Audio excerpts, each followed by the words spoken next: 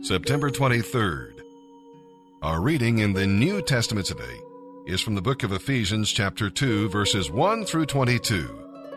We'll go from death to life here. Lost sinners are not simply sick people needing help. No, they are dead people needing life. The Son of God died that we might receive life through faith in Him. We move from bondage to freedom. Lost sinners are in bondage to the world, the flesh, and the devil, and cannot free themselves. In Christ, you have true freedom. Now God is working in you and through you to accomplish His great purposes. We'll go from the tomb to the throne. God did not give you life and leave you in the cemetery. No, He lifted you up to sit on the throne with His victorious Son. And we'll move from separation to reconciliation. In Jesus Christ, believing Jews and Gentiles are now one. The barriers have been removed. Believers are members of one body, citizens of one holy nation, and living stones in one temple. All of this is of God, His marvelous love, and His grace and kindness. No wonder Paul opened this letter with a doxology. And let's read all about it right now as we begin today's narration of the New Testament. September 23rd, Ephesians chapter 2, verses 1 through 22. Once you believers were dead, doomed forever because of your many sins. You used to live just like the rest of the world, full of sin, obeying Satan, the mighty prince of the power of the air. He is the spirit at work in the hearts of those who refuse to obey God. All of us used to live that way, following the passions and desires of our evil nature. We were born with an evil nature, and we were under God's anger just like everyone else. But God is so rich in mercy, and He loved us so very much, that even while we were dead because of our sins, He gave us life when He raised Christ from the dead. It is only by God's special favor that you have been saved, for He raised us from the dead along with Christ, and we are seated with Him in the heavenly realms, all because we are one with Christ Jesus. And so God can always point to us as examples of the incredible wealth of His favor and kindness toward us, as shown in all He has done for us through Christ Jesus. God saved you by His special favor when you believed, and you can't take credit for this. It is a gift from God. Salvation is not a reward for the good things we have done, so none of us can boast about it. For we are God's masterpiece. He has created us anew in Christ Jesus, so that we can do the good things He planned for us long ago. Don't forget that you Gentiles used to be outsiders by birth. You were called the uncircumcised ones by the Jews, who were proud of their circumcision, even though it affected only their bodies and not their hearts. In those days, you were living apart from Christ. You were excluded from God's people Israel, and you did not know the promises God had made to them. You lived in this world without God and without hope. But now you belong to Christ Jesus. Though you once were far away from God, now you have been brought near to Him because of the blood of Christ. For Christ Himself has made peace between us Jews and you Gentiles by making us all one people. He has broken down the wall of hostility that used to separate us. By His death, He ended the whole system of Jewish law that excluded the Gentiles. His purpose was to make peace between Jews and Gentiles by creating in Himself one new person from the two groups. Together as one body, Christ reconciled both groups to God by means of His death, and our hostility toward each other was put to death. He has brought this good news of peace to you Gentiles, who were far away from Him, and to us Jews who were near.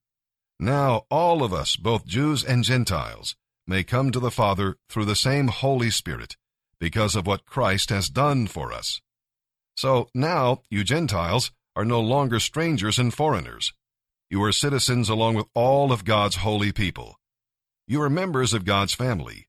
We are His house, built on the foundation of the apostles and the prophets. And the cornerstone is Christ Jesus himself.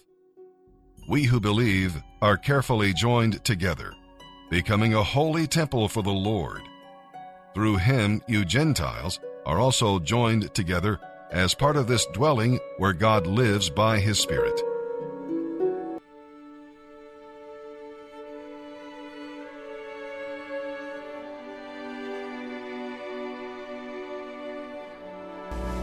This week's Bible meditation is on Romans 12:2.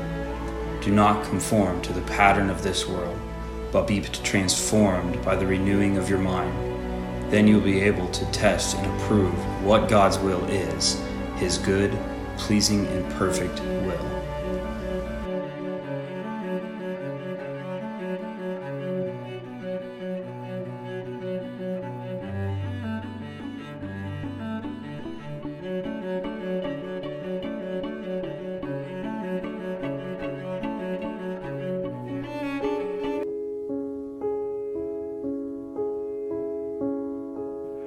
The human soul is so bent that we don't want the actual God of the universe. We want a God of our own design. When we are half-hearted about the things of God, the pressures and the brokenness of the world will more than likely eventually render us no-hearted about the things of the Lord.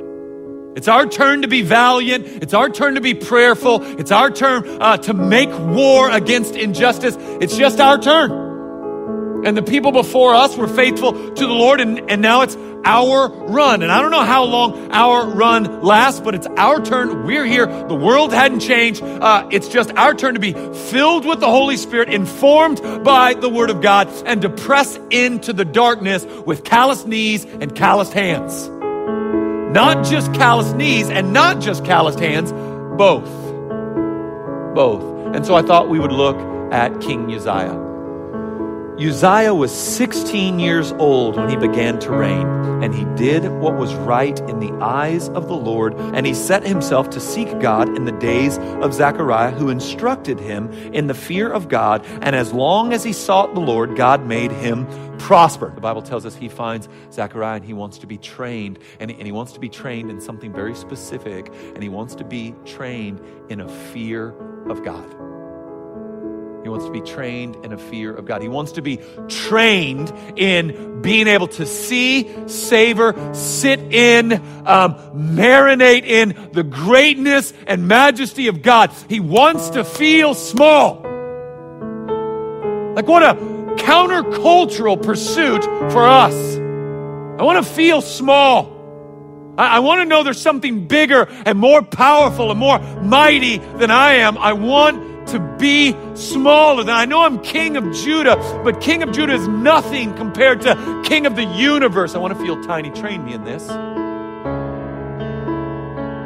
are two kind of pieces, two kind of strengths that begin to be developed in the heart of someone who is growing, being trained in a fear of God, a fear of the Lord. The majesty of God, the size of God, the scope of his sovereignty and power creates two things in the hearts of those who are his. Creates wisdom and knowledge. He knows, I don't. I'm going to submit to that. And it creates courage. It creates courage because God is God, and who could stay his hand? Right? I mean, if I'm a child of the King, what have I to fear? If I've been purchased by his blood, if I'm an adopted son, if I'm an heir of the promise, if I inherit new heavens and new earth, and I get unfettered access to God, what have I to fear? Like, what could you do to me? Not like me?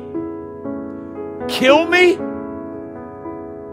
What could you possibly take from me? So you start to grow in confidence, and you don't grow in confidence in you.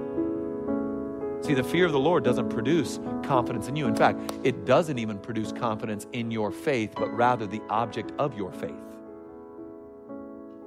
Our confidence grows in that God is able, God is willing, God is at work, God will win. The ultimate victory belongs to the Lord, and our confidence begins to grow.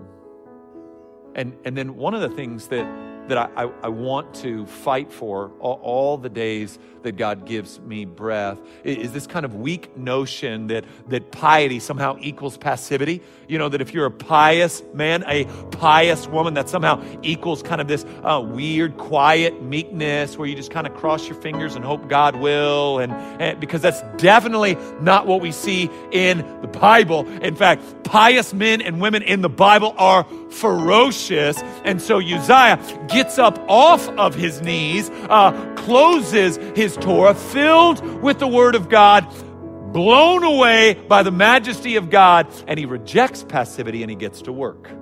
Now, my hope is anchored in one place, and it is anchored in this truth: that the gospel of Jesus Christ can penetrate any and every darkness and is the only hope any of us have around any of this. And so I refuse to lose hope in the midst of what appears to be madness. Because I know we win.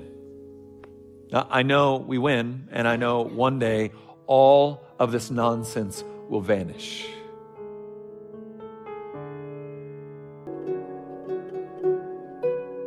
Psalm 67, verses 1 through 7.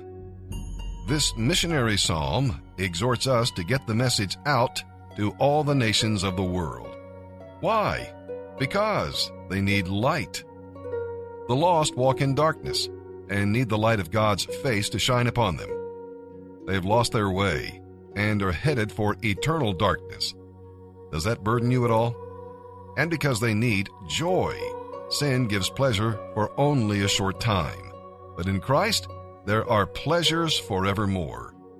How can we keep to ourselves the joy that Jesus gives? And because they need righteousness, which can come only through faith in Jesus Christ.